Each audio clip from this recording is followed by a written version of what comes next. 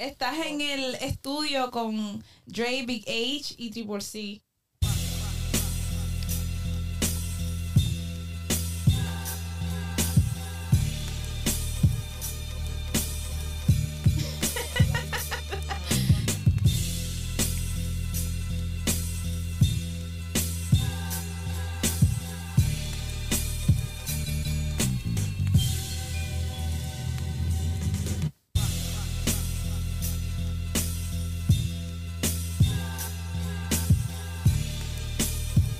Mi gente, póngase a escuchar el Silverback Podcast.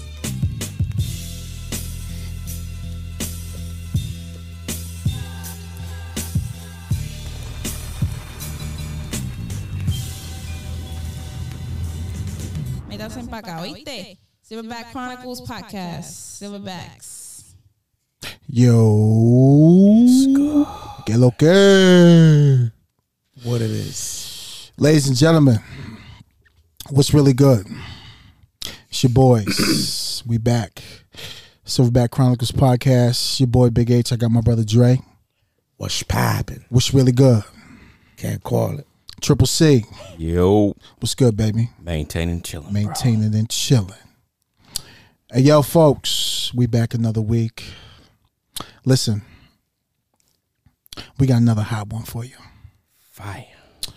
My brother from another mother, older than us, Triple OG, was on the job before us. Big bro.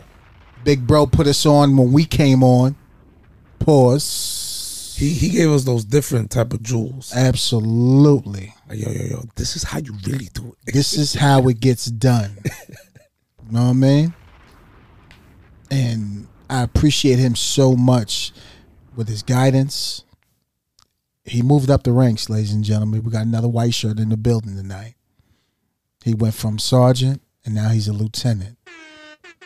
He got gold on him. Gold on him. And I mean, when I mean dropping serious jewels, he's going to drop a serious bomb tonight on what it is to conduct yourself, what it is to be a man, what it is to wear the badge, and never lose yourself, because that's what it's about. All we do is surround ourselves with real ones. And it's another phenomenal episode. By the way, this is episode 56. 50 ECS. ECS. Nah. Is it 50? Yo, you was on a streak. Did I mess it up? How many? was killing How it. many weeks? It was- He might have been. I was on it for a 20, minute. from 20 to 55, he was on it. Damn, Yeah, he son. was- So what's the 50 ECS? It's not 56, bro. This is 57. 56. Oh, 56. Then you're right. I'm Gucci. Yo, Yeah. Streak is alive. It's baby. just alive. Keep him going, baby. Word. All right, Triple you C. got that. Yeah. It's time to get into it. All right, ladies and gentlemen, as usual, Stopbox. Go out there, get your 20% off. All caps, Silverback Podcast, Stopbox USA. Get that for your ARs, your SBRs, your shotguns, your pistols, whatever you got. Safety lock mechanism and different colors. It's assorted colors, all for you. Safety. It's all about safety. And always keep your finger at touch point. Holla. But what else you got, Dre? I'm gonna say what's up to Albino once again. My brother, First Choice Home Improvement all day. LLC. Give him his number, bro. Yo,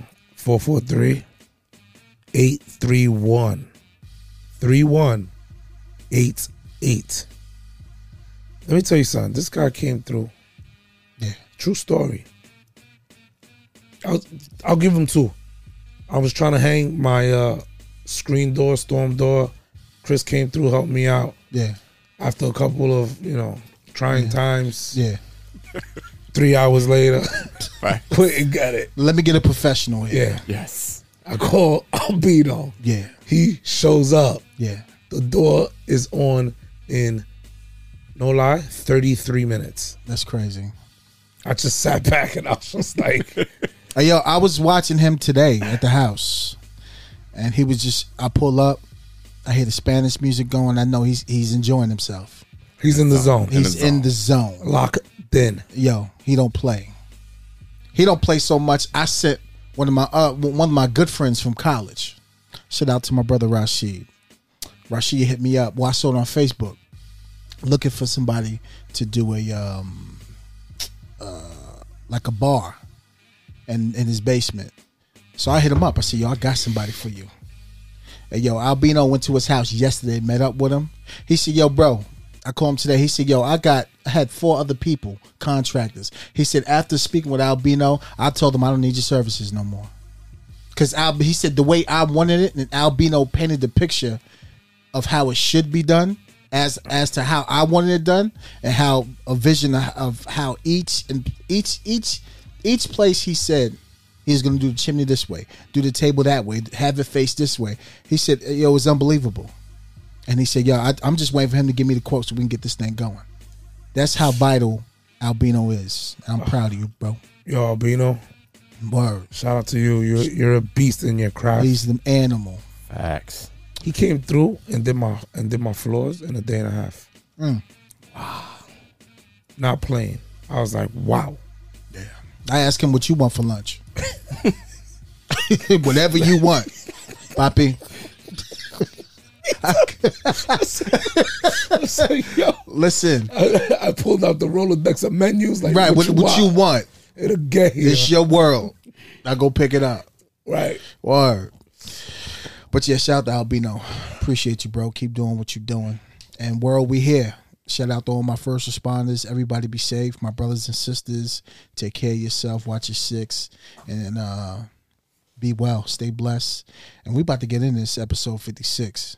So listen, with no further ado, we got our brother on that came in the building tonight. Listen, it was hard to get him because he's a busy man. But he blessed us with his presence. And it's going to be felt tonight. So please, everybody, open up your ears and listen, because we're about to make love. Yeah. Listen. Listen. Really listen. It's going to come at you real fast. Word. So Hey, with yo. no further ado, our brother from another mother, Lieutenant Jason Bennett. Yo, Yo, what's going on, Kings? what's good, baby? Big H, Dre, Triple C, what's going on? Listen. You looking real strong, bro. Word. I'm happy to be here, man. Y'all are doing big things, man. I just want to tell y'all. No, it's a pleasure to have you.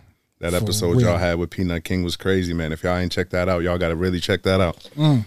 Appreciate it. That was a jewel right there. For real. So we're not going to waste no time. Sir, boss, where you from? Born and raised. Please tell the world. I'm born and raised in Boston.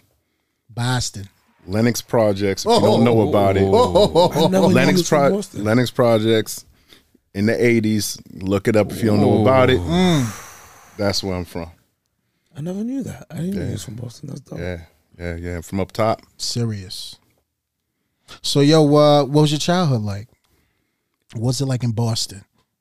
Well, where I'm from, it was like everybody else, you know, meaning it was the projects. Reminds me of Latrobe Homes. And, you know, it was what you expect. Like, I remember coming home, being evicted, all your stuff thrown out all over the project, people grabbing your stuff, nowhere to live. You know what I mean? Like the real deal. Absolutely. But it was the projects though, right? So you understand what kids here go through because it was different, right? Yeah, there was a lot of stuff going on, right? There was the drugs, there was the, you know, the fights, the homicides, whatever you want to call it, but that was still your project, so you were still comfortable there, right? So you running around as a kid, That's home. you know, that's home. It is what it is. And the problem is that was our bubble. Right. So you don't leave other than getting on a school bus or getting on a little church van, right? You don't leave that area. So when people's perception of Boston is what it is, what they show on TV, that wasn't my initial reality of Boston. So growing up, just play sports? What was you into growing up? To be honest with you, man, I didn't get into organized sports until high school. I played baseball before that. Okay. But other than that, I you know, Any sport you really excelled in? football. I did well in football. What position? I played linebacker and fullback. Nice. You look like a linebacker. Yeah. I played Word. both. I played both. That's what's up. It was fun, but I had to work, so I had to pick a particular sport. I picked football. Nice. So from high school, what you venture off and doing? Did you what were your dreams as you wanted to grow up? I'll be honest. Since I've been 9, I wanted to be a cop. Really? So I'm living my dream. I really and truly have always wanted to do this. That's awesome. So, leaving high school, I had to make a decision. School that wanted me to play football didn't have criminal justice, didn't have money to go to school. So, the fastest way to be a cop was military police. What branch? Army. Nice. How long did you Army for? I did Army for 7.5 years. And that's kind of what led me here to Baltimore City. Really? How so? So, in the Army, right, it's predominantly white, predominantly white males, right? And I'm, you know, coming up through the ranks. I made it sergeant on my way up. I joined the SWAT team. In the Army? In the Army. Nice. Right. But you look around, and I'm the only black face in there. Wow. So, cool. What was that like? It was kind of, the good thing about it was I became a team leader. So I was able to kind of bring people in. So I brought in a couple people that looked different than everybody else. But I was the first one, right? So it was always the, am I the token? I really and truly felt like that. Like I'm in there and I look around and it's only me. And then when I make team leader, it's kind of a question like, damn, okay, I can be the token, but would they make the token a team leader? Do they trust me? Or meaning, do they trust me because I'm that good? Or am I the token, right?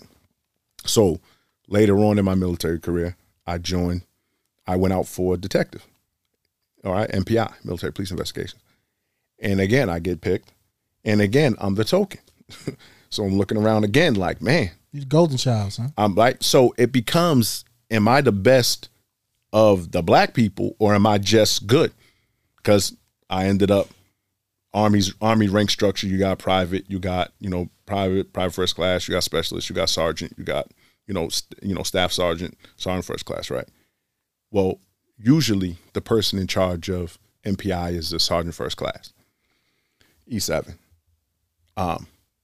But something happened with him and I took over, supposed to be for just until they found another sergeant first class, but they kept me there. They wouldn't let me go.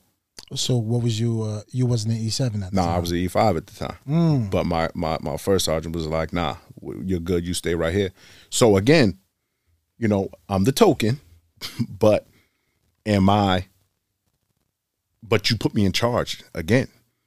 So I get out of the military and I come to this area and I'm hanging around for a couple months. I just wanted to do nothing, which was cool. In Baltimore? Yeah, I actually lived in Woodlawn. Okay. And I wanted to actually move to Virginia, but it was more expensive. So I came to the Maryland area. So I said, I'm going to chill for a couple months and then I'm going to start applying for police departments and things of that nature, probably down Virginia. So when I finally decided, I said, okay, I'm calling around to find out, when I could take tests. And a lot of tests were, a couple weeks away, this, that, and the third. Baltimore had them 3 times a week. Right, come get it, right? So I said, okay, I'm going to take this one, but then I'm going to go, So I come in to take the test, and the first thing I noticed was they had pictures of, like, the commanders hanging up. And the first thing I noticed was there was a lot of black faces. So I immediately shut it down with all the other departments. I'm like, I'm good. Now, mind you, I'm a black male coming from military police, got a SWAT background, investigations background, had a degree, nothing in my background, right? I feel like a department would pick me up. If it's a quota to be filled, I feel like I could be picked up, put in there. I'm the safe bet, right? With that resume, I'm the safe bet. Right. But then again, I'm always wondering, when whatever I get promoted, this position, that position, is it because I'm the token or is it because I'm actually that good? And I was tired of feeling like that. So when I see all the black faces in command, I'm like, okay, I'm if I home. can excel here, Right. I'm excelling because I'm excelling. I'm not excelling because they need to put one of us up there. Right. So that was a big deal for me, man, for powerful. Baltimore. That was a big Yeah, deal for me. That was a Hell big deal yeah. for me. Wow. Never heard that before. Yeah. That's a crazy perspective way to look at it. Like, And that's how you looked at it. That's actually I didn't apply to one more department. Wow. I said I got to make it here. I got to get on. Damn. And then of course I get on. that's a And I get you to- challenge yourself. All right. Yeah. Well, I felt like I could get on, You had to get but I on. felt like the challenge comes now. Whatever I go get, It's an even I'm playing going to field. get it. It's an even playing field. Right. So I feel really fulfilled 100% versus like, okay, I made it, but did I make it? If it's many like me in this rank, then you know what? Let's do it. Right. Let's go. Let's get Let's after go. it. Let's go. I'll put me up against anybody. So let's go. So It was like your UFC, because in UFC you have to be like pretty much the same height, weight.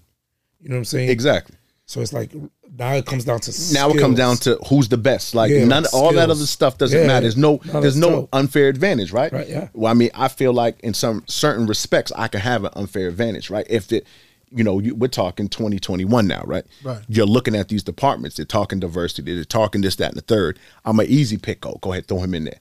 I'm a safe bet, and I don't want to be a safe bet. I want to be the best bet. So Man, why you got to start off like that? Word. Man. Yeah. That's bad. that's it, man. That's fire. Damn. Yeah. Okay. All right. So how many years you got on now? 15, a little over 15. All right. So when you got on the job, when you finally, since 9 years of age, now you a Baltimore City police officer. How does that feel? You get thrown to the streets in Northeast Baltimore. How was that? Man, Because you was a patrol officer for how long? 7 years. So how was that experience in So the your- Northeast? Your first district was the Northeast? First district northeast. First and only district, bro. and I didn't really want to go anywhere. Like I wanted to learn Baltimore first and foremost, right? Because Baltimore's a different city, right? So 100%. I wanted to learn Baltimore before I decided to go here, there, get promoted, do all this other stuff. I said, look, I gotta understand Baltimore as best I can, right? So it was a phenomenal experience, but what people don't know, or people don't really understand, is Paint the picture. I've been to war, right? I went to Iraq. I was second wave in, the Iraq war. And my first year on Baltimore, I saw many more dead bodies than I did in Iraq.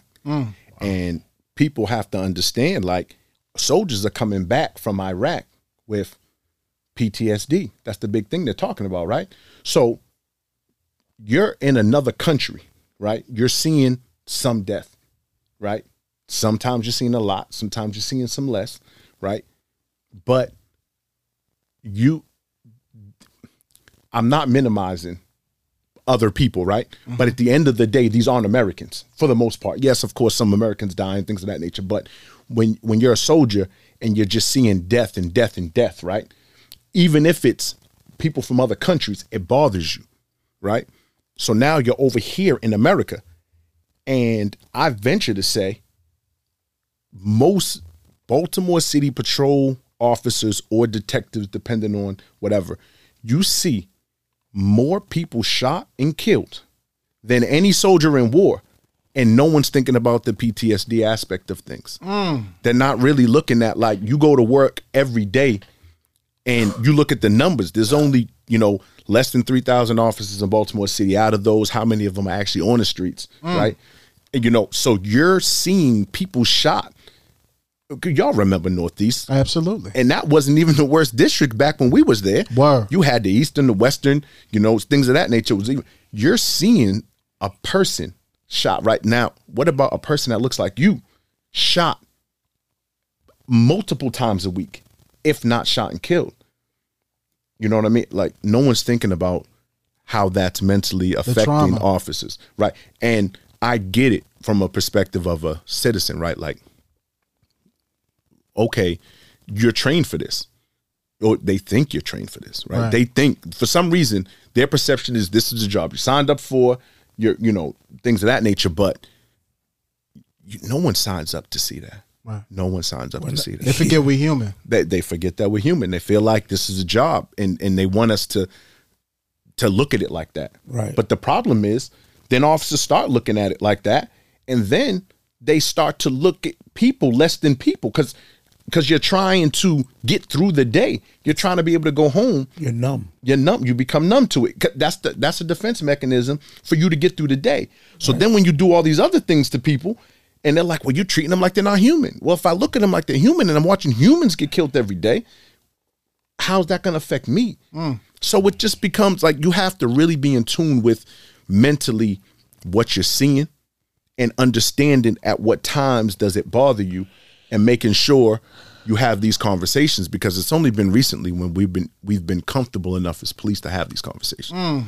Like, you know what I mean? Like, Right. like our squad was tight. Absolutely. Right. So you had a lot of ex-military people. We did a lot of good debriefings. We did a lot of things that maybe some other squads weren't doing. But, you know, we have to talk about emotions that you feel when you see this or you see that. Right. So How was the mindset from you going to war to the mindset of you being a patrol officer in Baltimore City?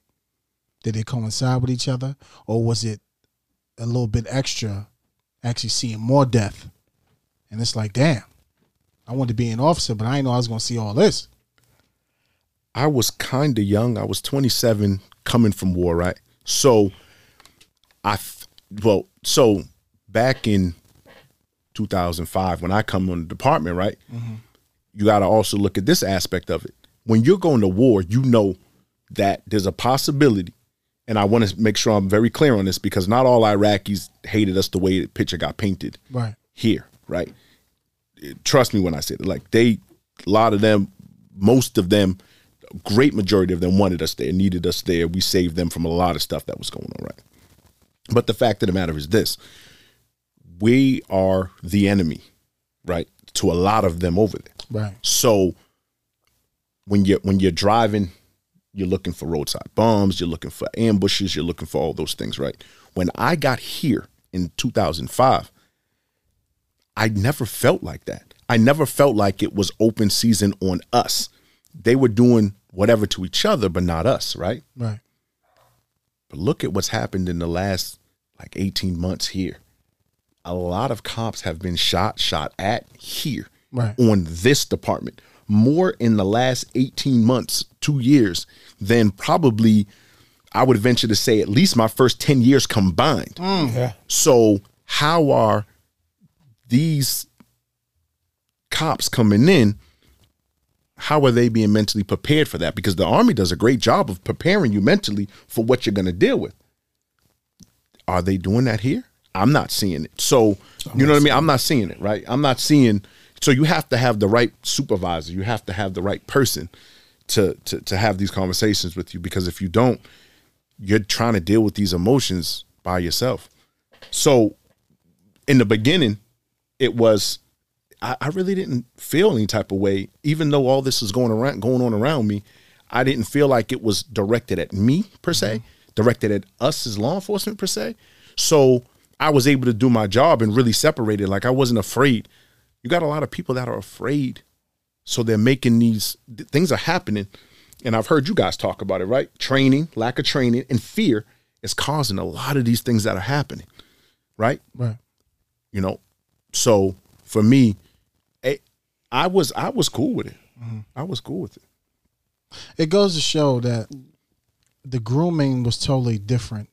Your objective coming on the job was similar to ours, where we wanted to, we all come from the hood, so we know what it's like growing up in that. Right. So when you come to police in the same type of area that we grew up in, it's normal for us to get out there and actually talk to Right. these, to the boys on the block. Right. You know what I'm saying? It's easy to build that rapport Right. than somebody else that come from somebody else, another walk of life. Right. Because we don't fear them. That's No, the thing. We can have a big conversation. We don't fear them, so you can have conversations. Yeah. And I knew Baltimore was different within my first 3 years here, because I saw some things. I've been in a lot of cities, over in the Midwest when I was in the military, Boston, New York. I lived on Long Island for a little bit, Bayshore, just cities, right? Right. I knew Baltimore was different for a couple reasons. Yeah. So one of the first things that kind of made me like, hold on, we're gonna have some problems in the next couple of years. Was there was a juvenile, obviously, juvenile. I ended up having to lock him up for whatever. But here's the thing: we used to have to run their criminal record, right? You have to run it.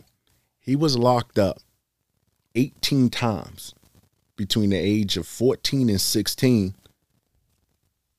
16 of them was for drug distribution. So my mind's telling me, like, if a person as a juvenile can do something as heavy as drug distribution, this isn't a kid carrying a pack of weed. This is selling Heavy stuff, drugs, right. right? So you let him do that from 14 to 18, right? And keep getting out like there's no consequences. When he turns 18, the mind doesn't say, turn it off. I got to walk the straight and narrow. It doesn't work like that. If I get away with this, So you're creating a monster. a monster. Like, we're creating monsters. And it's tough because I understand that just locking juveniles up isn't the answer either. But what is the answer? Right. You got to do something. You can't let this little mofo run around like a maniac.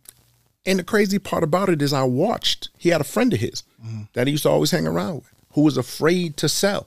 He was like, I'm going to get in trouble, go to jail. I'm going to be locked up. He was really and truly afraid. This kid did an experiment. He said, watch. He said, I can get arrested today and be out before that cop gets off work, to show his friend that there's no fear of getting arrested for this. Probably 2 months later, we're locking his friend up.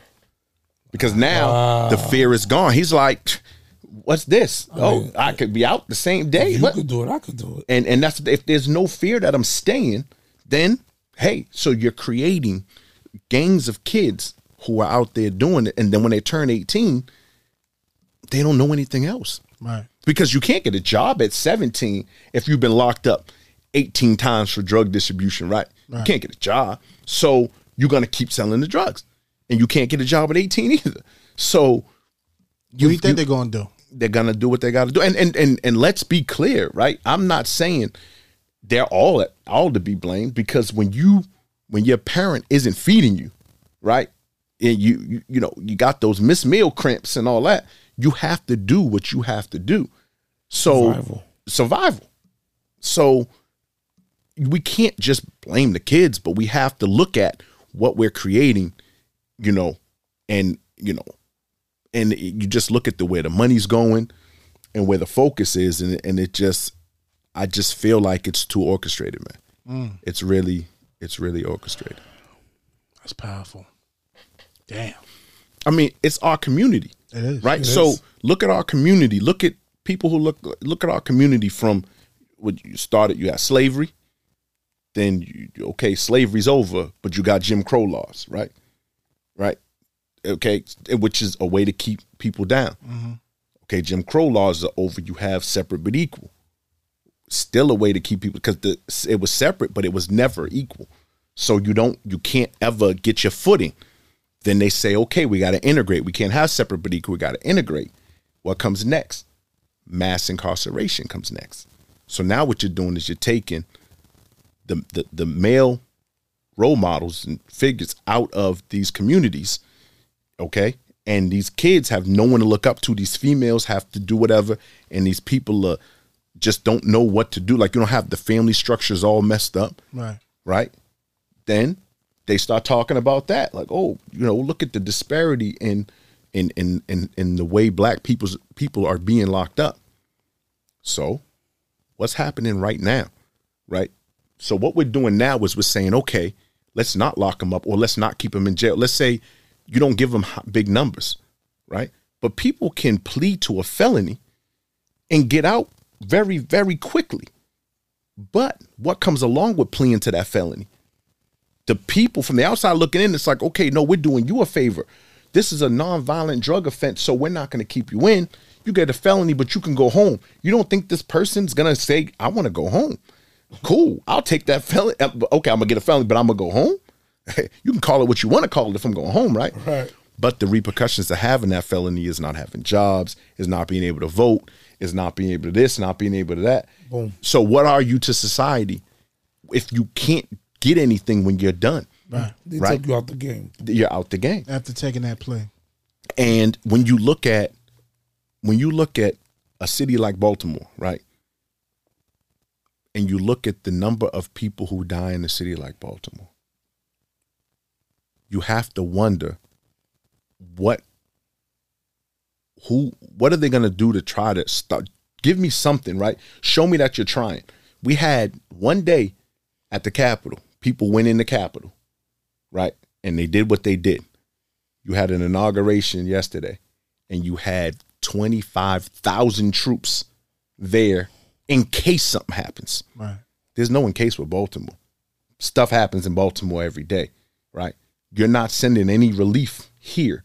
You're not using the same sense of urgency here to say we need to stop that from happening. Yes, we can't stop. We can't. And I'm not saying we want to militarize Baltimore, but what I am saying is I'm curious as to what would Boston do, a city of almost the same size who has 50 homicides maybe a year. What would they do if they hit the number 100? I venture to believe the National Guard would be in Boston. They're not going to let that many people who don't look like us die like that. So it bothers me. I feel like if you look at mass incarceration like years ago, right, when it first happened, we were all for that, right? We said, cool, drugs are bad. You know, it was a crime of war on drugs, and we saw what it was doing to our neighborhood. So we thought, hey, go ahead and lock them up because they're doing bad things, right? Then we look back at it 10 years later, 15 years later, and say, hold up. That's not right. Right? So 10 years from now, when we compare Baltimore, right, to a city like New York, and we have more bodies person for person, are we going to look back and say, hold on, how did y'all allow that many people in this small 600,000 person city to die? Like, this was a code red, and we're not treating it like a code red. We're treating it like It's a Business as Band-Aid. usual. Like yeah, it's- like, like hey, it's business as usual. Right. So What else happened? What? yeah. What? So if you're a real cop and you really feel and really care about, because people are gonna do what they're gonna do, right? But I just don't look at people as just, oh, this is a bad person. I look at it as, you know, people have situations. That's not saying you can't get locked. That's not saying anything. No one's perfect. But I know how Big H, you know, Dre, I know how y'all police, right? It's still with a sense of respect towards the citizens, right? And if you got to lock someone up, okay, cool, it's over. You're locked up, bro. Come on. Hey, can I call my baby mother to get my baby? Because such. No problem, man. I got you. 100%. Like, those little things go a long way 100%. to keeping, you know, when you get back out there to you know, when they come back, because they're coming back out. They are coming back out, right? They can look at you a different way because you showed them just a little courtesy. It shows them that you know, it's a, you know, a little bit of empathy. And that's why I wanted to be a cop. A lot of people talk about how can people of color be police, right? You should want us to be police because we understand what you're going through. We're not judging you the same way as someone else who's never gone through this may judge you. We're not terrified of you. Like, we don't look at you as if you're this huge threat to me. You know, just because you're selling drugs and even just because you have a gun doesn't make you the biggest threat to me, right? I'm not saying you can't be a threat to me. I'm not out here with some pie in the sky feeling of it doesn't matter. I know what's going on, but I just feel like you need people to empathize with you, to treat you a certain way, and maybe we can kind of try to bridge this gap. But at the end of the day, people need to start screaming about how are we allowing this? Because this is some scary stuff in this small city. This is scary. Wow. Yeah, I mean, Man. that was a lot, but I love and it. It was dope.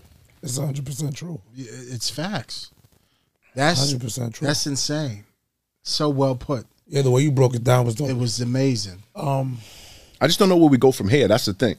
You know, Right. I don't know. What's It's where do we next? go from here as police, as the government of this city, like, where do we go from here? And then, policing throughout the whole country, where do we go from here? We have to find a way to do better. Well, we're finding, all right, so like back in the day, we were super, and when I say we, I'm talking about everyone in blue, not just Baltimore City. Everything was pretty much heavy-handed. Very. Right? So we saw all the positives to it, and we saw all the negatives to it. With this whole police reform, it feels like they're going all the way to the other side, where as they're letting criminals walk because they don't want what happened in the past, instead of playing in the middle. And That's making it a case by case. That's you know a what I'm very saying? good point. Like, no one wants to play in the middle. And it's like that in politics. It's like that with everything, right? It's all political, right? It's all political, right? Neither side wants to play in the middle. It's either, remember when we first got on, right? It was, what do they call it? Zero tolerance. Yeah. Correct. Right? It was zero tolerance. Right? So it was, if you went urinated, if you would, we locked people up for riding bicycles on the sidewalk without an ID. Like, it was zero tolerance, right? Absolutely. Now, there was 100 and, I remember one year, I think it was either 2011, 2005. I can't remember which one. I know what there you're was about to say. 197 homicides during zero tolerance policing, right? 100%. Okay, cool. It was, now, when you look at it from the perspective of, man, you're locking up all these black people for these very, very minor petty offenses, right? There's 197 homicides. Yeah. I'm not justifying it. Please understand it. I'm not trying to say that was okay. Now, we go all the way to the right, right? And it's okay. It's okay to have 10 ounces. It's okay to have 10 ounces. All these things are okay, 5 ounces, whatever. All these things are okay now. The pampering phase of right. police. Right. We go to that, right? And in this same city, there's never been under 300 homicides since we've went here. Mm-hmm. So we're talking Black Lives Matter, right? You do this type of policing, right? And there's 100+ less deaths in your city because people are terrified to walk around with guns because you're rolling up on them for anything they're doing, right? And they're terrified to carry guns, which means that when they get into a fight with this guy over something real minor, they're not pulling out a gun and shooting, right? Mm-hmm. So people are living, but you're breaking down society this way, right? Mm-hmm. By the zero tolerance policing. Mm-hmm. Okay, over here, you're doing what? What are we doing? Is society getting better? Well, he said pampering. Okay, we're pampering them, but are we getting better because of No, it's getting worse. I don't see society growing based off of saying, okay, we're not locking as many people up. Right. So you should be able to, there's no more excuses for you not to get jobs and things of that nature. The fact of the matter is, you can't police your way out of this problem, right? You can be an occupying force and lower the homicide rate. You can do that.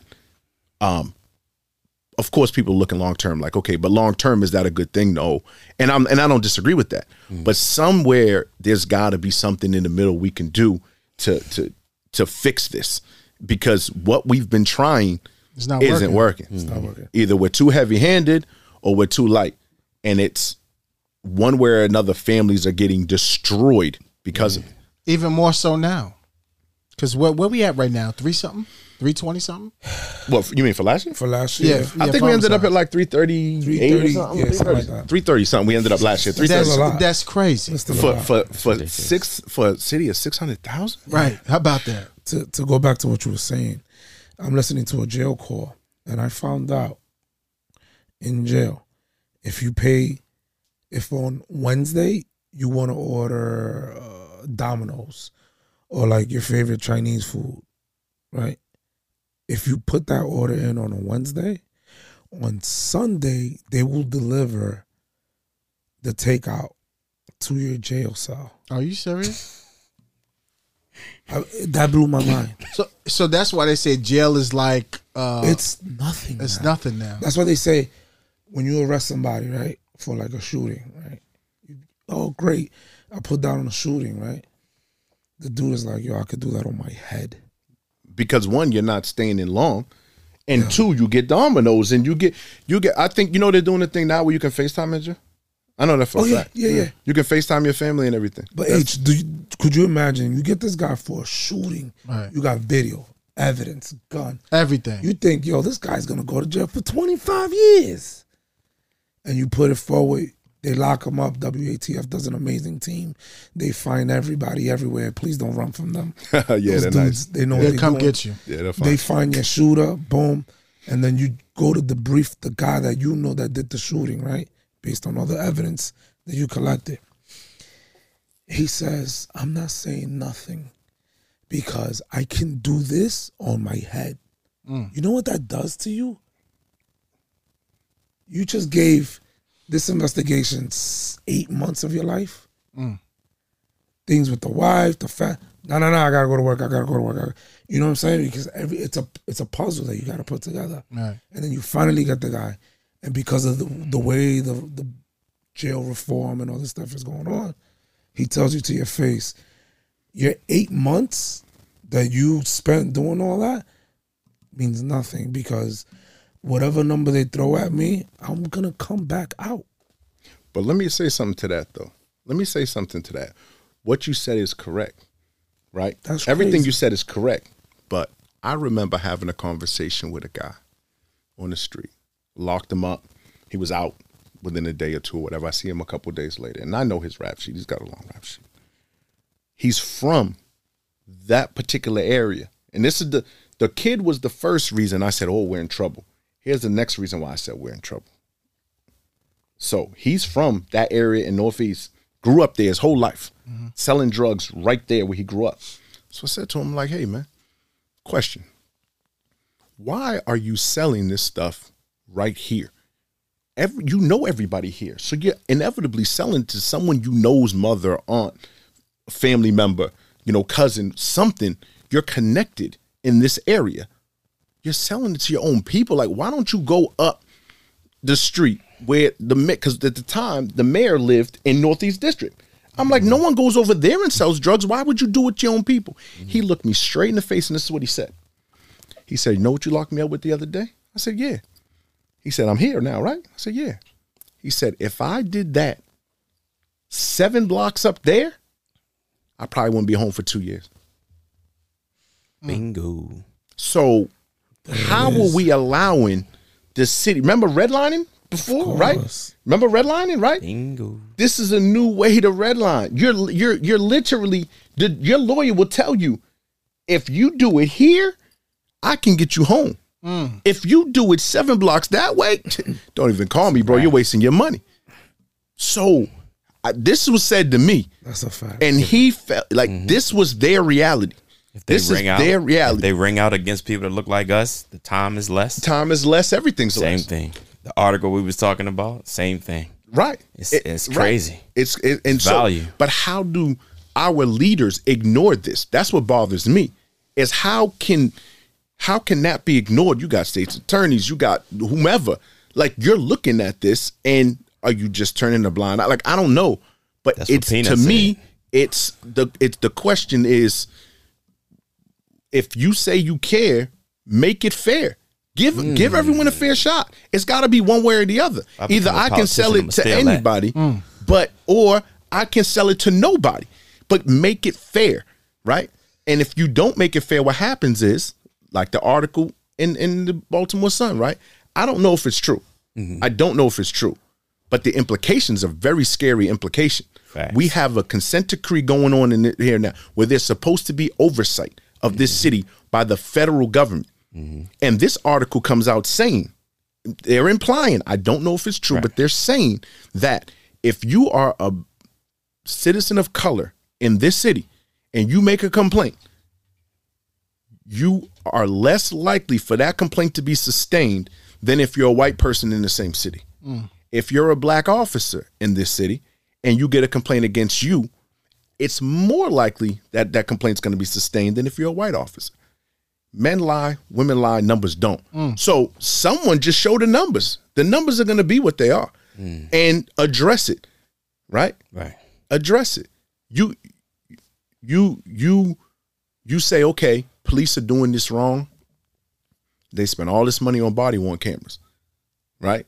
That's a whole lot of money that could have gone to maybe. I mean, when it comes to, hey, where's the rec centers for kids? Oh, we have no money for that. But then it comes time for body-worn cameras, and they find a whole lot of money. Because if anyone understands how much data that is and how much data costs, right? A lot of citizens don't understand that. But it's not the body-worn cameras. It's the storage of the data that costs a ridiculous amount of money. You have money you had money for rec centers, right? This happened. They say you got to get it, and it's here. Versus when we was screaming for rec centers, oh, we have no money for that. Right. You know, I'm not saying we shouldn't have body-worn cameras. I like body-worn cameras personally because it protects me. If I have to do something to somebody, I want you to know why I did what I did. So I have no problem with it. But I'm just saying, is the juice worth the squeeze? Like, you have situations in this city that could help kids, which is our future, that we need to be addressing, that's not getting addressed, you know, and you're over here worried about these other things where what's the impact? What's the impact, right? How many officers, you know, actually take the lives of people, right? Versus how many kids get their lives taken who might not get their lives taken if they're in a community center somewhere. You know, I just wonder, like, how long are we gonna just continue to ignore certain things? Like, how does this happen? We keep ignoring it. It bothers me as a person who really cares. Like, I really care. To add to what you're saying, remember when they were shouting like defund police? They fail to realize that police has been defunding little by little for generations. To go to what you're saying, like with the PAL leagues, little by little they've been taking things like that away. Yes. And then, you know, even recently, they try to take away the harbor unit. Yes. You're slowly defunding us without saying that you're doing it. Now, the thing with defund police, right? Again, it's the same thing we talked about a minute ago, right? Where it's all the way to the right or all the way to the left, right? Some people feel like defund police means no officers should get paid anymore. We can police ourselves, right? Then there's defund the police, which means certain units within police departments aren't needed, right? Okay, so let's look at Baltimore City. We had a unit, and this is my personal opinion, right? This is my personal opinion. When you say defund the police, just the statement itself, I don't totally disagree with it, right?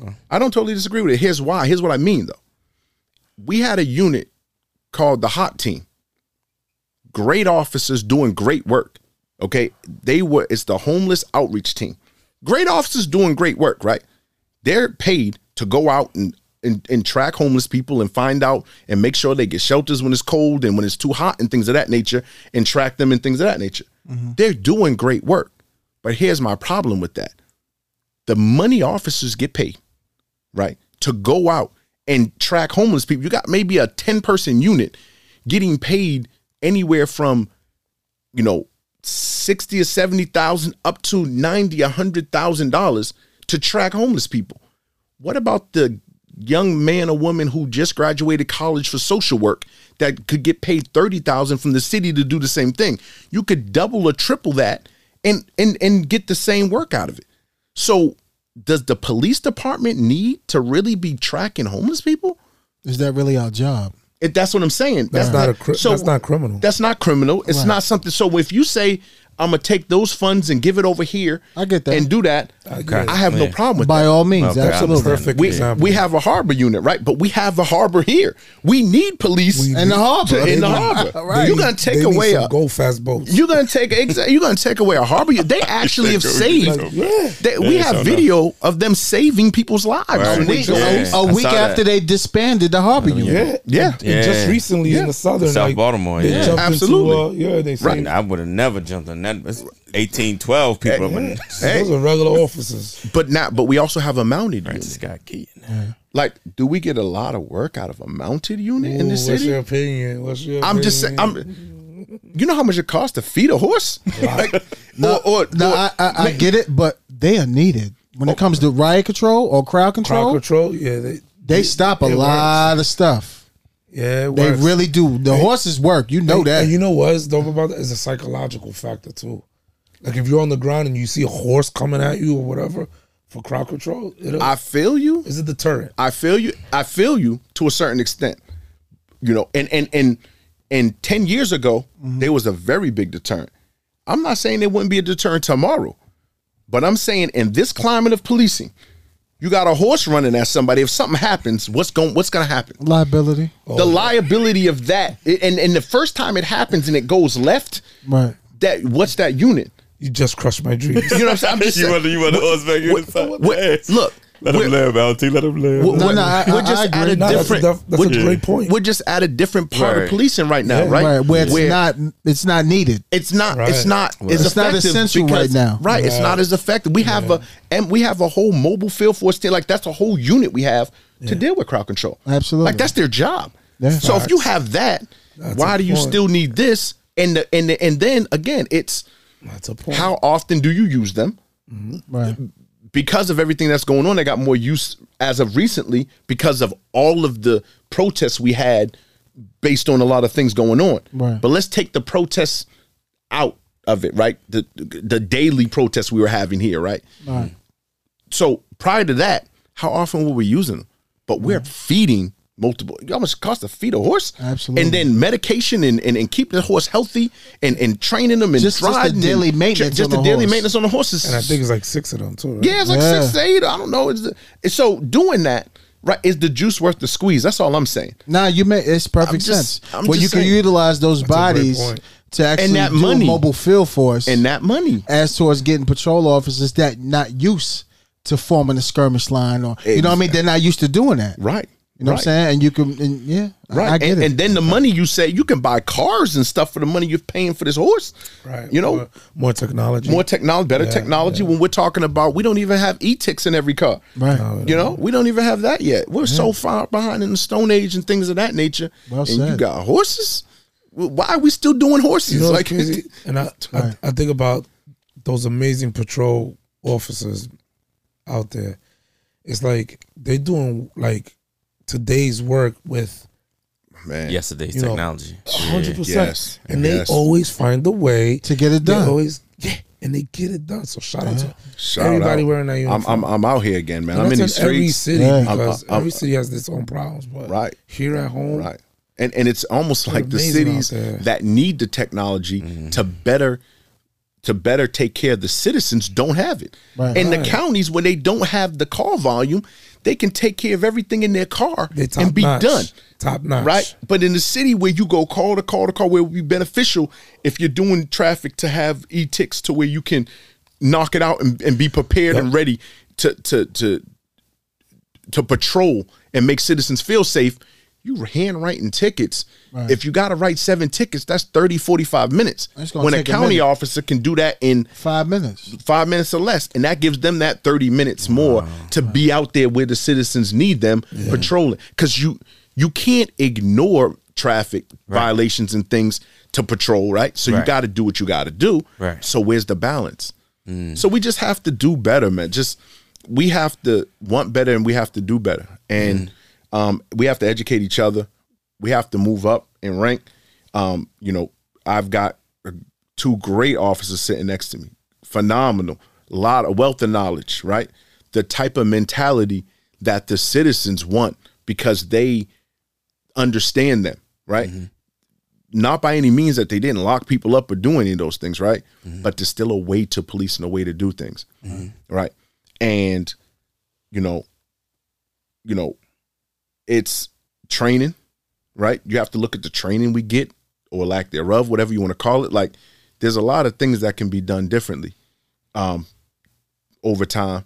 And hopefully we get there. But the only way for us to get there is have the right people, move up and get in that position to try to make these changes. And, a lot of people really knock the citizens' input on police. But I don't to a certain extent, right? I don't. I think citizens should have they should be in the conversation, but it needs to be a conversation. And that's what I feel like we're lacking, right? You have these citizens who they give them the ability to come in and put their input in, and they take that input as gospel, but it's not through conversation. So it's not through me saying, okay, you feel that way. Well, this is why we do that. oh, I never understood that portion of it. Gotcha. Right. So it's, so once you have a full conversation, That's fully bridging the gap. that's fully bridging the gap.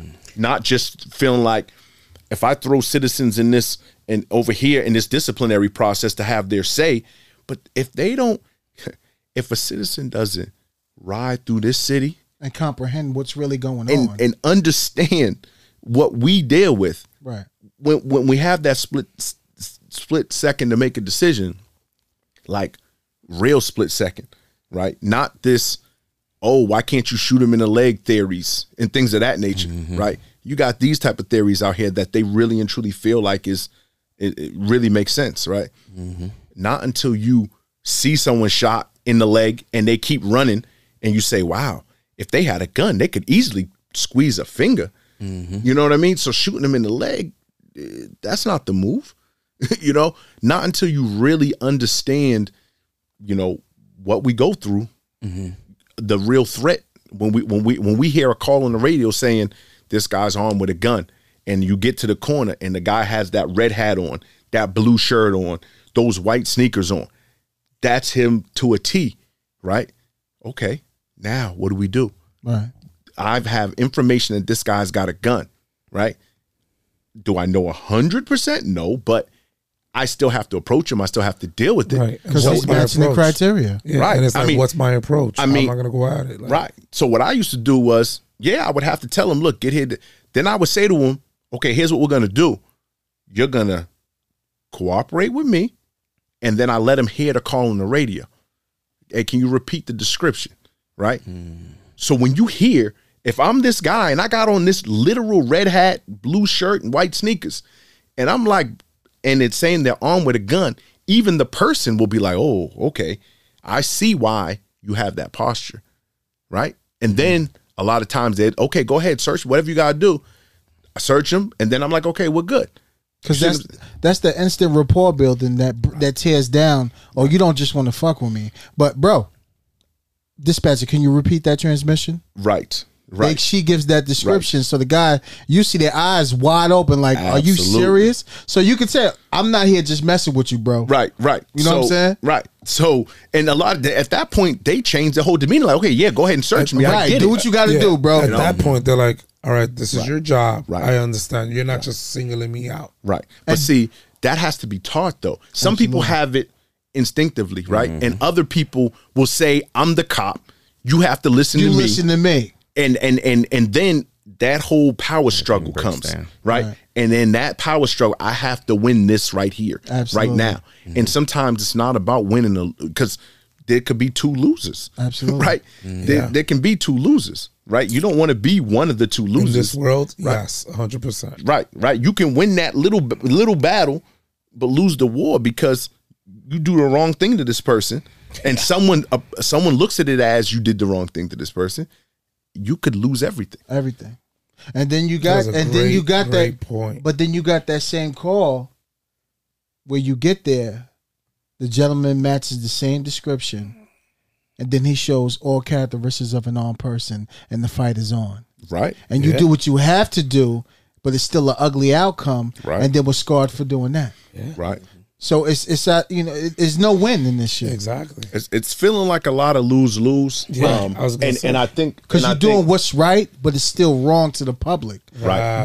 But they don't understand of having that conversation. They don't understand the mindset an officer has to put himself in when you respond to an armed person call, and you have a subject meeting that very same description, and now he's on 10, and you approach him, and he's showing everything, He's with it. and he's with the shits, like he's willing to go in the blaze of glory. Well, remember, okay, but let's take it back to what we spoke about, right? Mm-hmm. We've gotten to a point in this city, at least, with the consent decree, or The with pampered phase. or with the national, right, where we say, okay, we'll let you out and give you a felony charge and let you out because you had this ridiculous amount of drugs, right? Right. But the judge can look at you in the face and say, you're back in 15 20. years, 20 years, right? Word. If I see you again, you're not coming home. It's curtain. So now if you have this gun on top of what you're backing, Mm-hmm. you can't just give up. Because if you just give up, you know I'm not going home. I'm not coming home. Right? So there's a small window you have from the time you make contact with this person to try to dissect this whole situation Instantaneously. It's crazy. Right. And all these things have to run through your mind very quick. You have to assess it. You have to look for those characteristics. You have to approach him. You have to watch his hands. You have to, you know what I mean? Like anything can go left. He can just be annoyed with it and go reach in his pocket to grab his ID because he's just annoyed when he's being bothered. Right. But you don't know what he's reaching for. Exactly. Right. So it's a lot of training of the public along with police and meet in the middle, right? Look, come up with something, right? If an officer is straight up harassing someone, I got no problem with you with whatever they got to do to this person. I don't condone just harassing people for no reason. I don't condone that, right? However, if you're going to say, hey, officer, you can be charged for the perception that you're harassing this man. Okay, cool. However, the man has to comply immediately. And then we can have that harassment conversation later. Okay, because so now if I show the man that the description meets you to a T, that's why I'm here. I'm not harassing you. You understand I'm doing my job. It's nothing personal. We can move on, right? But we're at a part in society where people are just like feeling like I don't have to comply with police. If I feel like I didn't do anything wrong, I'm not listening to you. I'm not listening. Go kick rocks. Absolutely. I'm talking car stops.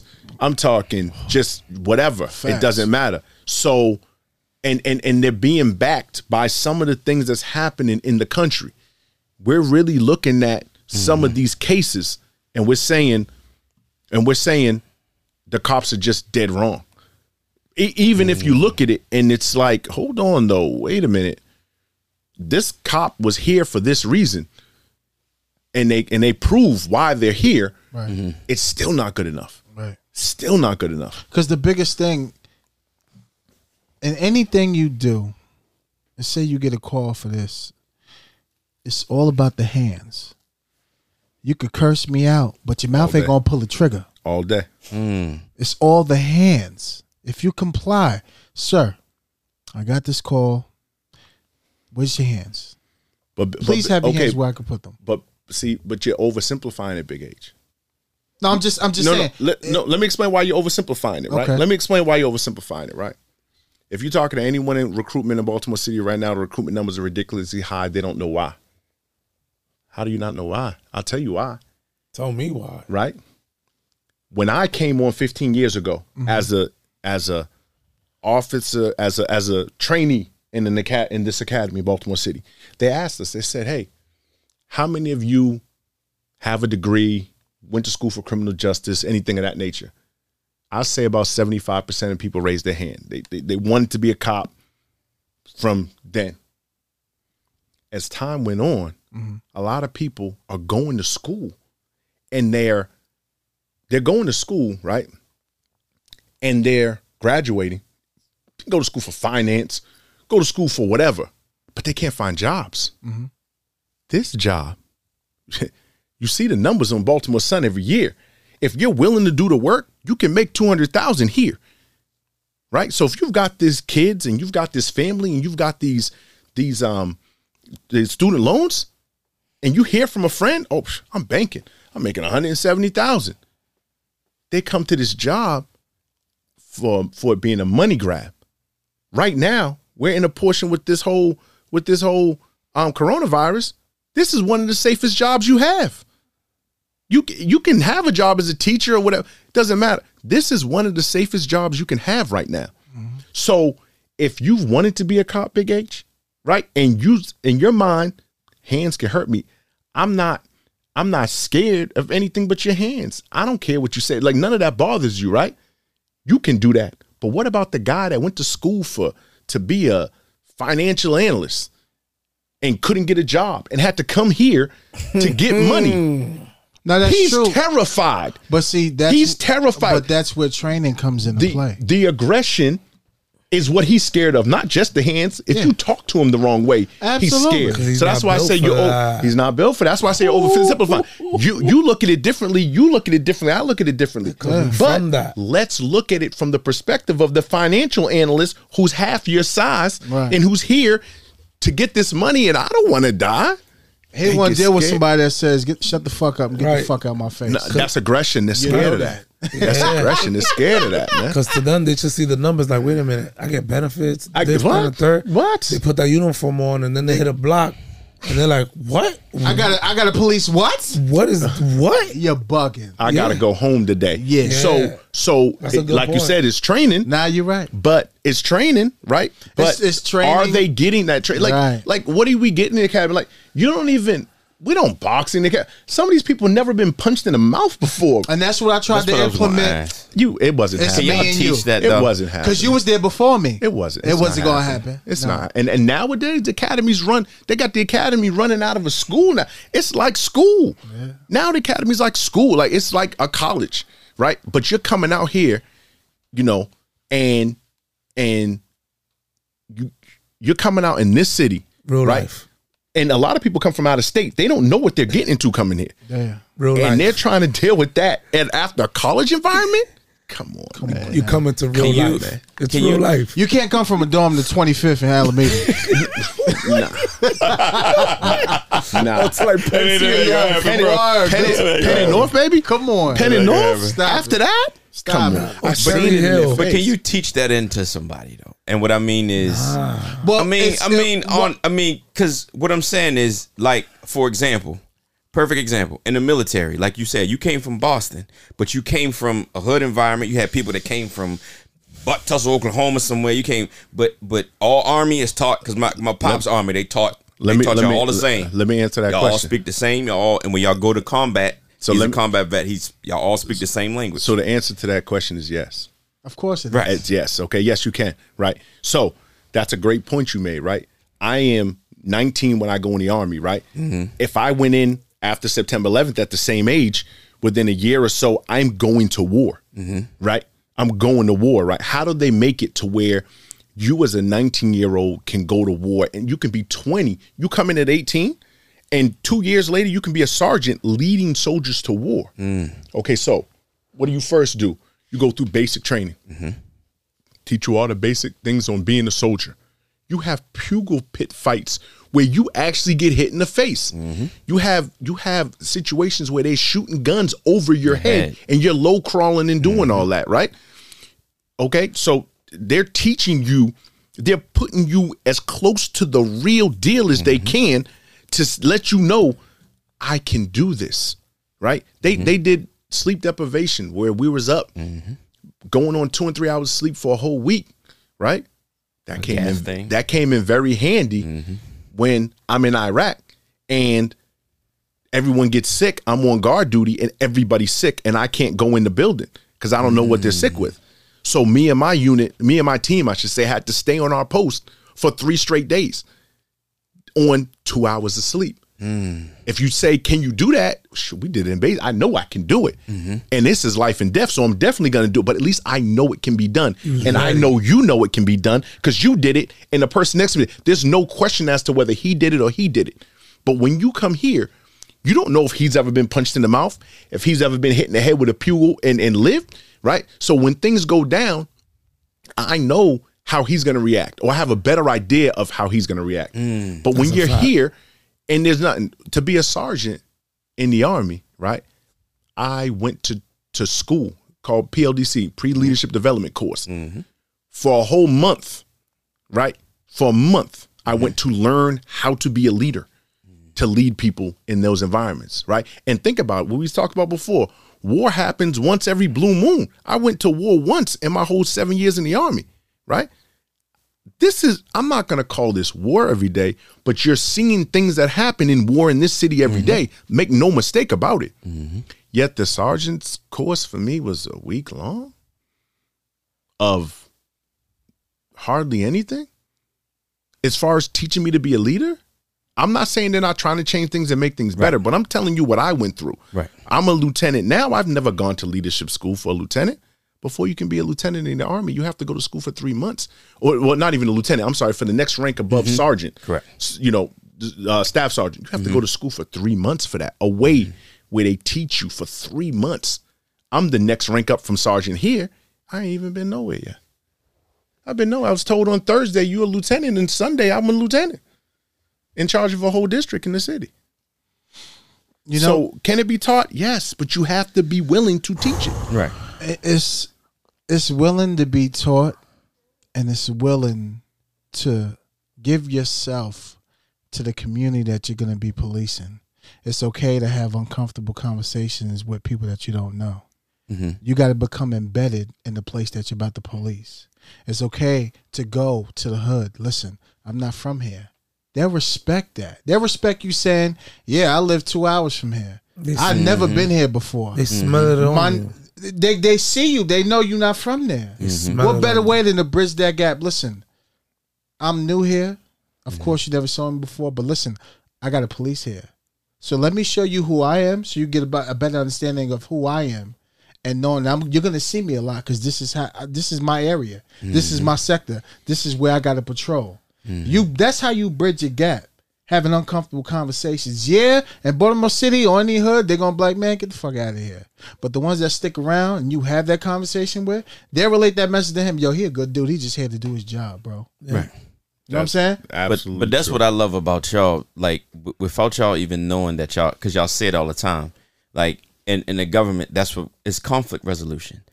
Everything is going to be some type of conflict, but you have to figure out how to, you know, whether being an analyst or being anything, you have to figure out how to engage. Like y'all said, when y'all got out y'all patrol cars, yo, how y'all doing? My name is so and so forth, blah, blah, blah. Listen, when we here, yo, y'all got to take that somewhere else. I get what y'all saying. No, but we going to be here and we not riding around in the car. We walking around. That's conflict resolution. It's conflict management. Right then and there, you're meeting it head on. You're not running away from it. You're not doing anything else. So that's what I'm saying. Like, those skills that y'all have needs to be more than, like, if people are listening, needs to be more than just a class, because it has to be interactive. Because when I'm having these conversations, when I was on base, you know, with the Army folks, with the Marine folks, with the Navy folks, Navy speaks just alike. Marine speaks just alike. Army speaks just alike. And I'm like, why can't that be translated into our officers that deal with it every day? And the biggest thing that everybody's been saying is training. They train that in. My pops talks just like he talks. And my pops ain't been in since the 60s. Yep. Been to Vietnam, come back, he talks just like he talks. It's ingrained in him. How do y'all look at people differently? Because that's what we were trained to do. But you got to remember though. We've become a microwave society. Okay, so we need that quick fix, right? Right. So everything they try to shorten it and make it as fast as possible, right? So when I go to school, when I'm in the Army, right, and I go to, you know, basic training 8 weeks, and I got X amount of weeks for to be an MP, right? I got all that time, and it's away from. So think about it. If I go to basic training for 8 weeks, but it's 24/7, I live there. Do I get more training than the 8 hours a day, Monday through Friday here? Absolutely. 100%. Right. And then I go to my next thing, right? And my next phase, which is the MP school, right? Again, it's 24/7 away from my family, right? I get that every day of the week, 7 days a week. There's no breaks. It's every day. You live and breathe, right? Here again, it's 8 months or something like that of 9 to 5, Monday through Friday. That's it, and you're done. Okay, then you go out there, and what you're saying is great in theory, but we barely have enough cops, right? And here's the thing: Northeast District, these guys are there with me. You're talking about 20 calls in the hole. You're going call to call to call. You don't have time to build those relationships. It's very hard to do. To build to say, forget those 10 calls. I'm gonna walk around here just to talk to somebody. That's not gonna happen. That's not a real reality. I mean, we made it happen as best we can. Some days it was lulls and we would do this and that, but if you look at it from a whole, it's very, very difficult to build those. So you need to change the model. It needs to be These are my patrol guys who have 15 years on, 10 years on, whatever have you. These are my new guys. You're just walking foot in these places. I don't care if there's 40 calls in the hole. They're just calls. Someone got their car broken into. Okay. Someone, you know what I mean? Okay. They're just calls. If you're a young officer and you're walking foot in these areas, talking to these people long enough, that fear starts to go down. Yeah. And then once that fear goes down, those excessive force numbers go down. Yeah. Because just because I use excessive force or use force, I shouldn't say excessive, just because I use force and it's justified, that doesn't necessarily mean I had to use it. Okay. And that's what people don't get. That's what officers sometimes don't get. They stand on the justification of why they did it. He didn't show me his hands fast enough, so I did this. Okay, you could, I guess, and you can be justified by it. You know, yes, you asked for his hands, he didn't show it to you, whatever, but would I have done that? Would he have done that? Would he have done? So then why would he not, I not, and him not, but you did? And let's figure that out. I mean, every officer's threat level is different, which is great because that's paramount. Everybody's not going to be like us. But the objective is to try and get people to slow it up a bit and not take it to that level, like LT said, because 9 times out of 10 didn't have to get there if you took that split second to know how to communicate. You know what I'm saying? Big. It can make a huge difference. Huge difference. Huge difference. And then that makes a huge difference on how you're perceived within this community. Right? Not going up beside someone's head, Right. even though you were technically justified, can be a big difference Right. a week from now. Because I was looking at from what y'all was saying, y'all reduce numbers, like facts, like y'all reduce numbers, murders, robberies, so on and so forth. So to your point, that model worked. Why isn't that model being implemented? Like You mean if it's a training class for y'all from when y'all were on the street doing what y'all were doing. You talking about zero tolerance? Well, no, That's how the numbers got reduced with That's how zero it got- tolerance. Yeah, that's what That's how it got. So that's the thing. It got Okay. reduced by zero tolerance. Okay. But the problem with zero tolerance is you're breaking down communities. Yeah.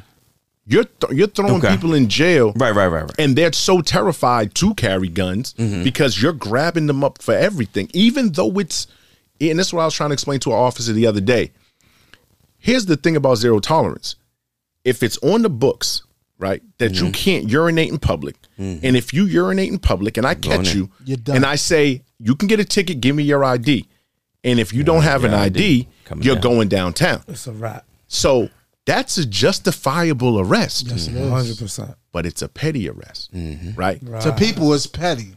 Right. It's But a- in the state of Maryland, you have to have an ID. Idea on you. If Right. you don't have to have an ID, but the whole premise behind the ID, right, is this: if I can positively identify you, I can give you a ticket, and if you don't show up to court, must have then been- a warrant can be issued for your arrest. Now, if Bench you warrant. don't have ID on you, I can't positively identify you. How can I give you that ticket? Right. That's where the arrest comes in. Right. See what I'm saying? So you don't have to walk around with ID. You just can't commit a crime if you don't have ID.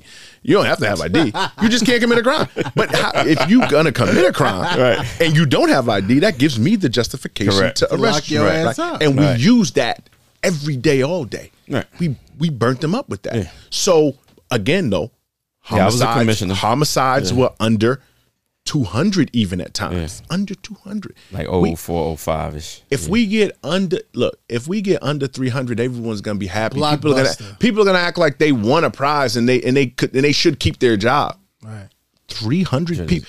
So yeah. you're telling me 280 people can die in the city of 600,000, the same number as New York with 20 million, and we're happy? Right. Come on, man. Yeah. Where's the priorities? Come Right. on, man. That's right. Told you. Told you. Dope. We have to do better, man. We just have to do better.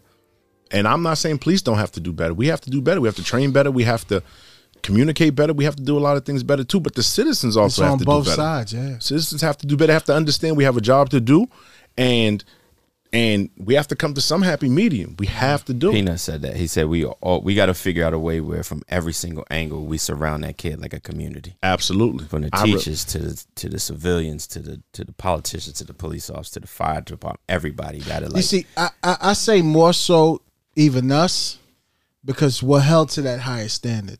So we must take that time and perfect our craft and getting out there and introducing yourself. But it takes the other, you know what I mean, everybody else to make that work. True story, Big H. True story, right? A midnight shift, Northeast District. It's around, I promise you this is a true story. It's like 1 a.m. I see a kid on a bicycle. He's got to be like 8. So I stop him.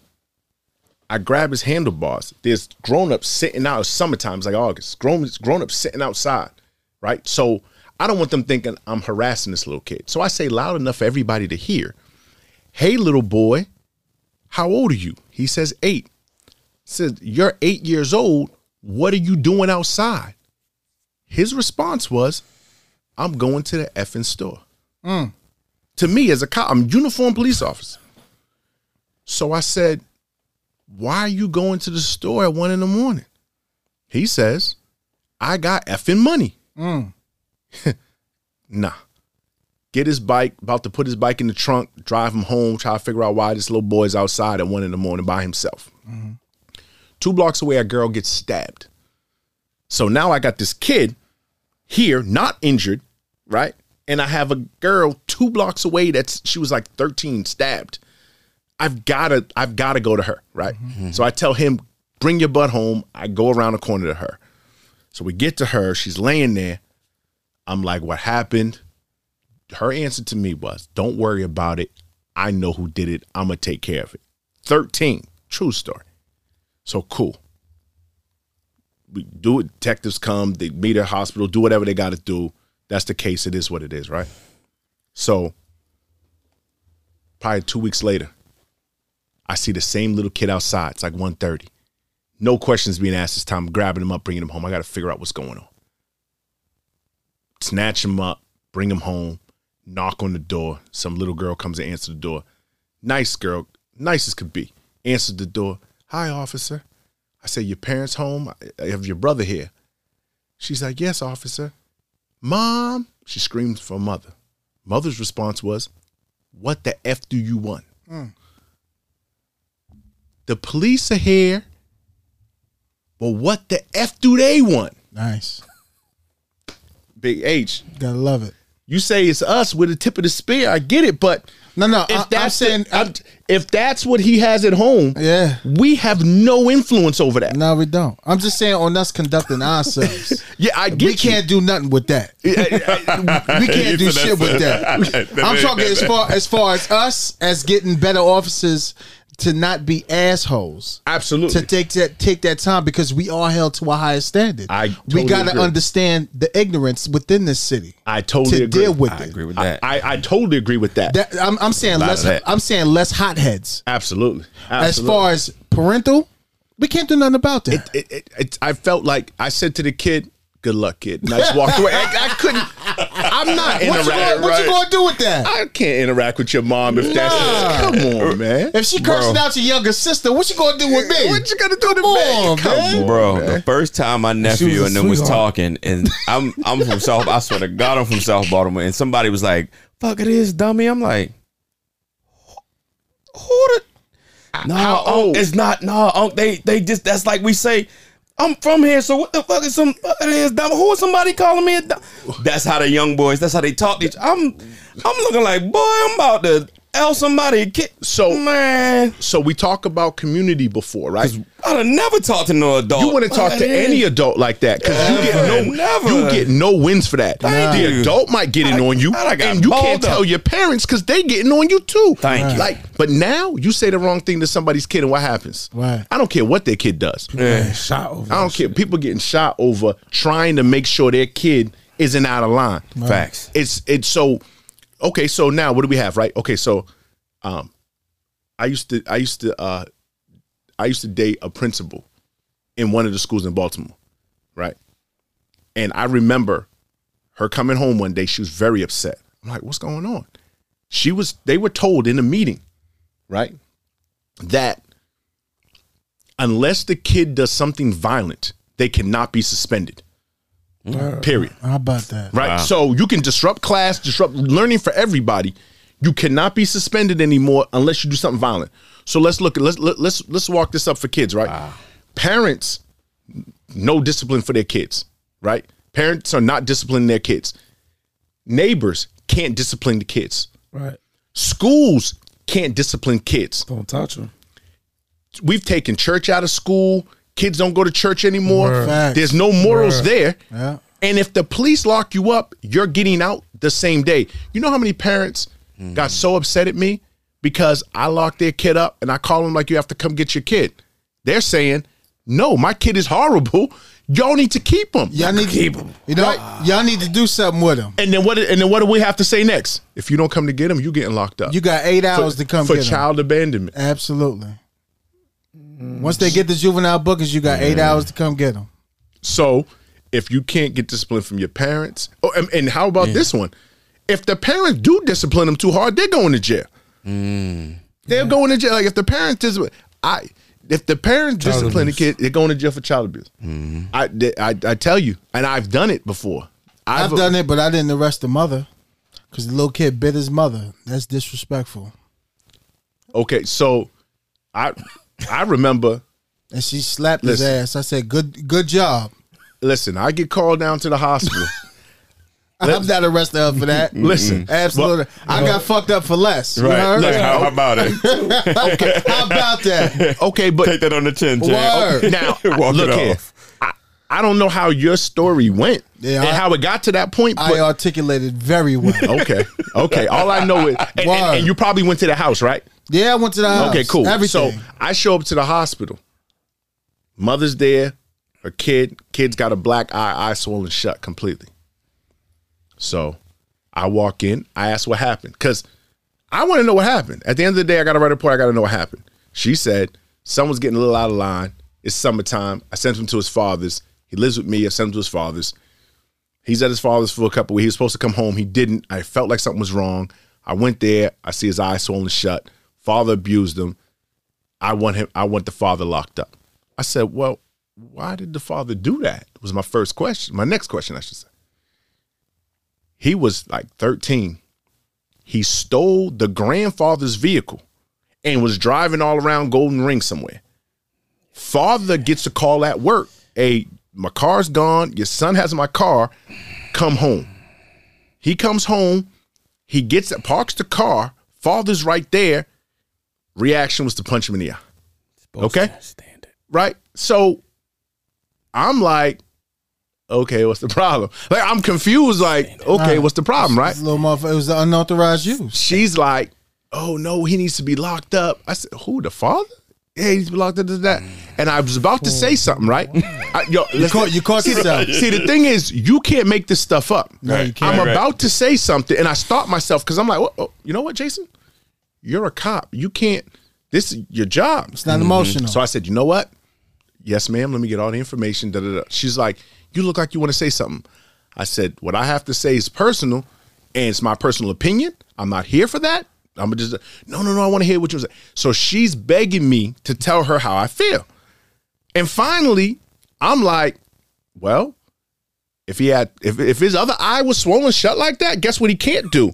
Drive around the car and kill somebody or himself, right? Facts. Listen, I promise you I can't make this up. All right. So she's like, no, you're not supposed to do that, this and that, third, right? So do the whole thing, call down child abuse, get a warrant for the father, had to lock the father up. Mm-hmm. Probably like 6 months, 8 months later, I get a call to a house, for some juvenile disturbance. Mm-hmm. It was a kid, the grandparents called on their grandchild who could not be at their house but came to their house. I show up, I see a lady sitting in the car bawling. I'm like, I thought it was grandparents. I'm confused. I'm like, what's going on? I didn't recognize her.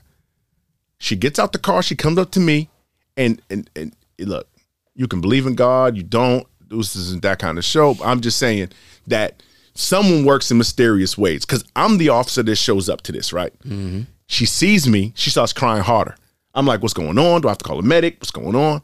She's like, you don't remember me, do you? I'm like, no. She explains to me that I'm the cop that was there, X, Y, and Z. Mm-hmm. And she said, you were right. That's the worst decision I ever made. Once once I got home, he started stealing from my purse. He started cutting school. He started doing all this other stuff. And when I told him I'm going to spank him, I'm going to do this or that, he said, and you'll go to jail like daddy did. He was out of control and she couldn't do anything with him. Nothing. Right? So the parents can't discipline, the police, the schools. These kids are running around the city reckless. And then they turn 18 and we think they're going to turn 18 and realize, okay, I'm an adult now. I have to stop this. Right, like the fun is over. That's not reality. Yo, real talk, real quick story. As a commissioner, I let a dude go for the same thing. He came home and his 13 or 14-year-old daughter had a dude in the house. Yo, took his belt off. Wore out. They had to arrest him because they was like, I guess they saw marks. I said, bro, I guess they had to, but I said, you ain't never been arrested before a day in your life. What gives it is when you bring them down, if the nurse deems it child abuse, you got to go file the paperwork. You got to call the child abuse unit, and they say you be guided by them, and it be guided by them. And that's so it was out of my control. That's why I asked him if he was at the house. 'Cause at the house, you might have a little wiggle room, but if you're at the hospital, once they say it's game over, I could do nothing for this man. Nothing. And he had to go down. And that kid is worse for it. She said he never used to get in that much trouble. Like he did little stuff and was kind of getting there, right? And didn't let because if she would have said with the father and said you're right, his whole attitude would have been like, nothing I could do. The guy said the female officer was amazing. She didn't want to do it, but like you said, everything was in. And by that time, when I read that, I was like, man, you going home, man. Like I did the same thing. Yeah, that's a good thing for because and we never know what happens on the back end. Nope. But what I do know with that case is she got a restraining order against the grandparents and the father, and that's why the grandparents called because they didn't want to go to jail like the son. So they're like, this kid came to my door, he can't be here. Y'all need to come get him. Nice. Yeah. So, how you feel being a lieutenant? Oh man, I've been wanting to do this for a while. Being a lieutenant, you really and truly have influence over a lot of people, right? So, I think it's easy for you because from what you've been through and being in the street, knowing what that's like and how to treat your subordinates, to becoming a sergeant, knowing what that's like. I think being a lieutenant has groomed you it'll be easy for you to keep moving up. I don't think lieutenant was a hard thing for you because I think you was just destined to be a leader. Because you know how to treat people. It's phenomenal. It's phenomenal. I'm having a great experience. I'm in the Eastern District right now. Great shift, great sergeants, great officers. This is what I'm doing this for. Like right here, right now. Like being able to try to groom careers, and if you have a good lieutenant who supports you, you can do a lot within the department, and you can do a lot within a community. Like, it's phenomenal experience. It's great. It's great. Tied to what he's saying, for me, in some ways, well, in a lot of ways, you know how to encourage.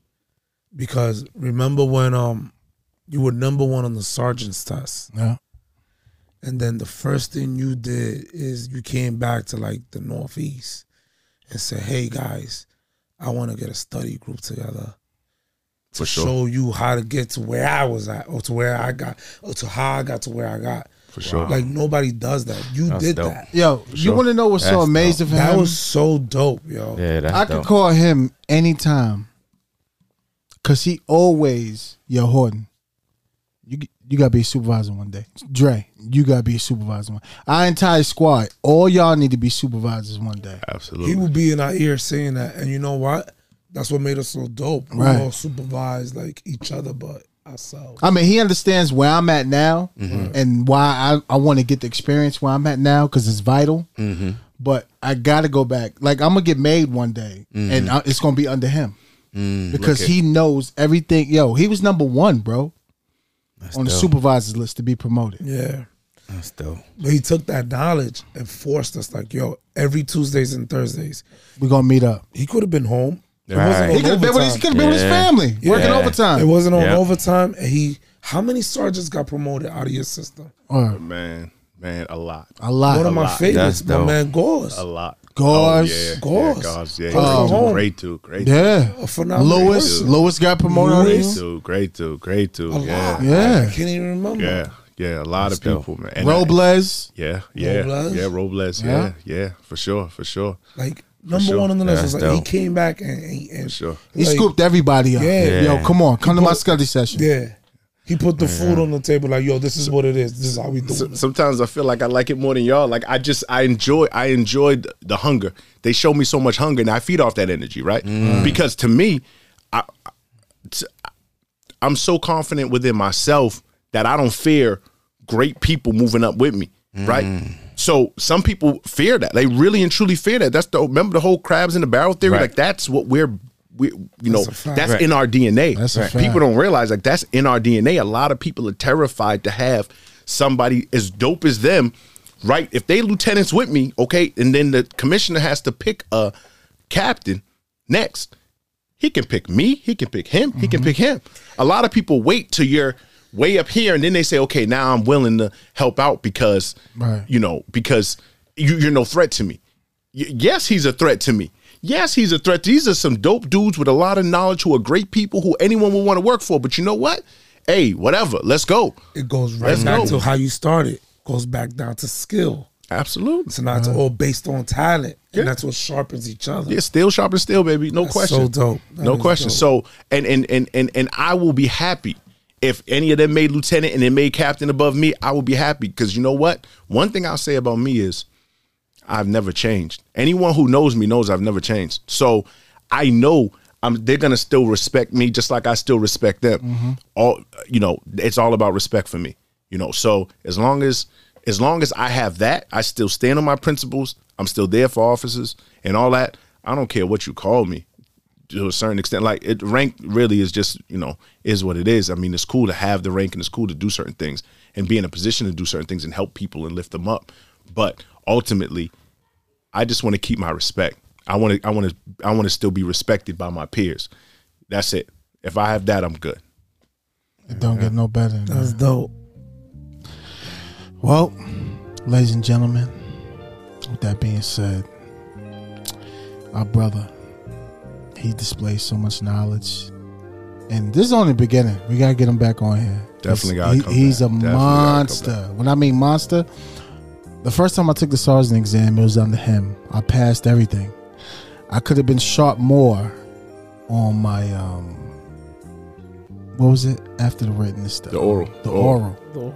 I should have been sharp on the oral and I would have been promoted. But I did. I got my number. I was up there. I just didn't get promoted. Everything happens for a reason, though. Because look where you're at right now. Right. Look what you're doing right now. Right. This is gonna benefit you in Down the the long road, run. right. You can't become a sergeant where you're at if they're never doing it. It's harder. Right. So everything happens for a reason. There's a plan. There's a Absolutely. plan. But even with that being said, I could call on him any day of the week. He'll be like, yo, come through. Come through. I remember one time I called him. I'm like, yo, what's such and such? He's like, look at your GOs.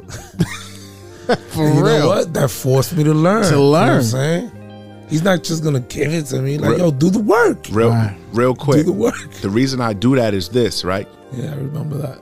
People get in trouble by not knowing these policies. That's how they get you. You have to know that. You know what I'm saying? And if you read it and you still don't understand it, cool, then that's where I step in. And break it down for Break you. it down. But I want you to understand it because this is what gets you in trouble. Right. Not the streets, man. It's them policies. You got to adhere to the guidelines and procedures that's given forth. You got to know the rules to the game that you're playing.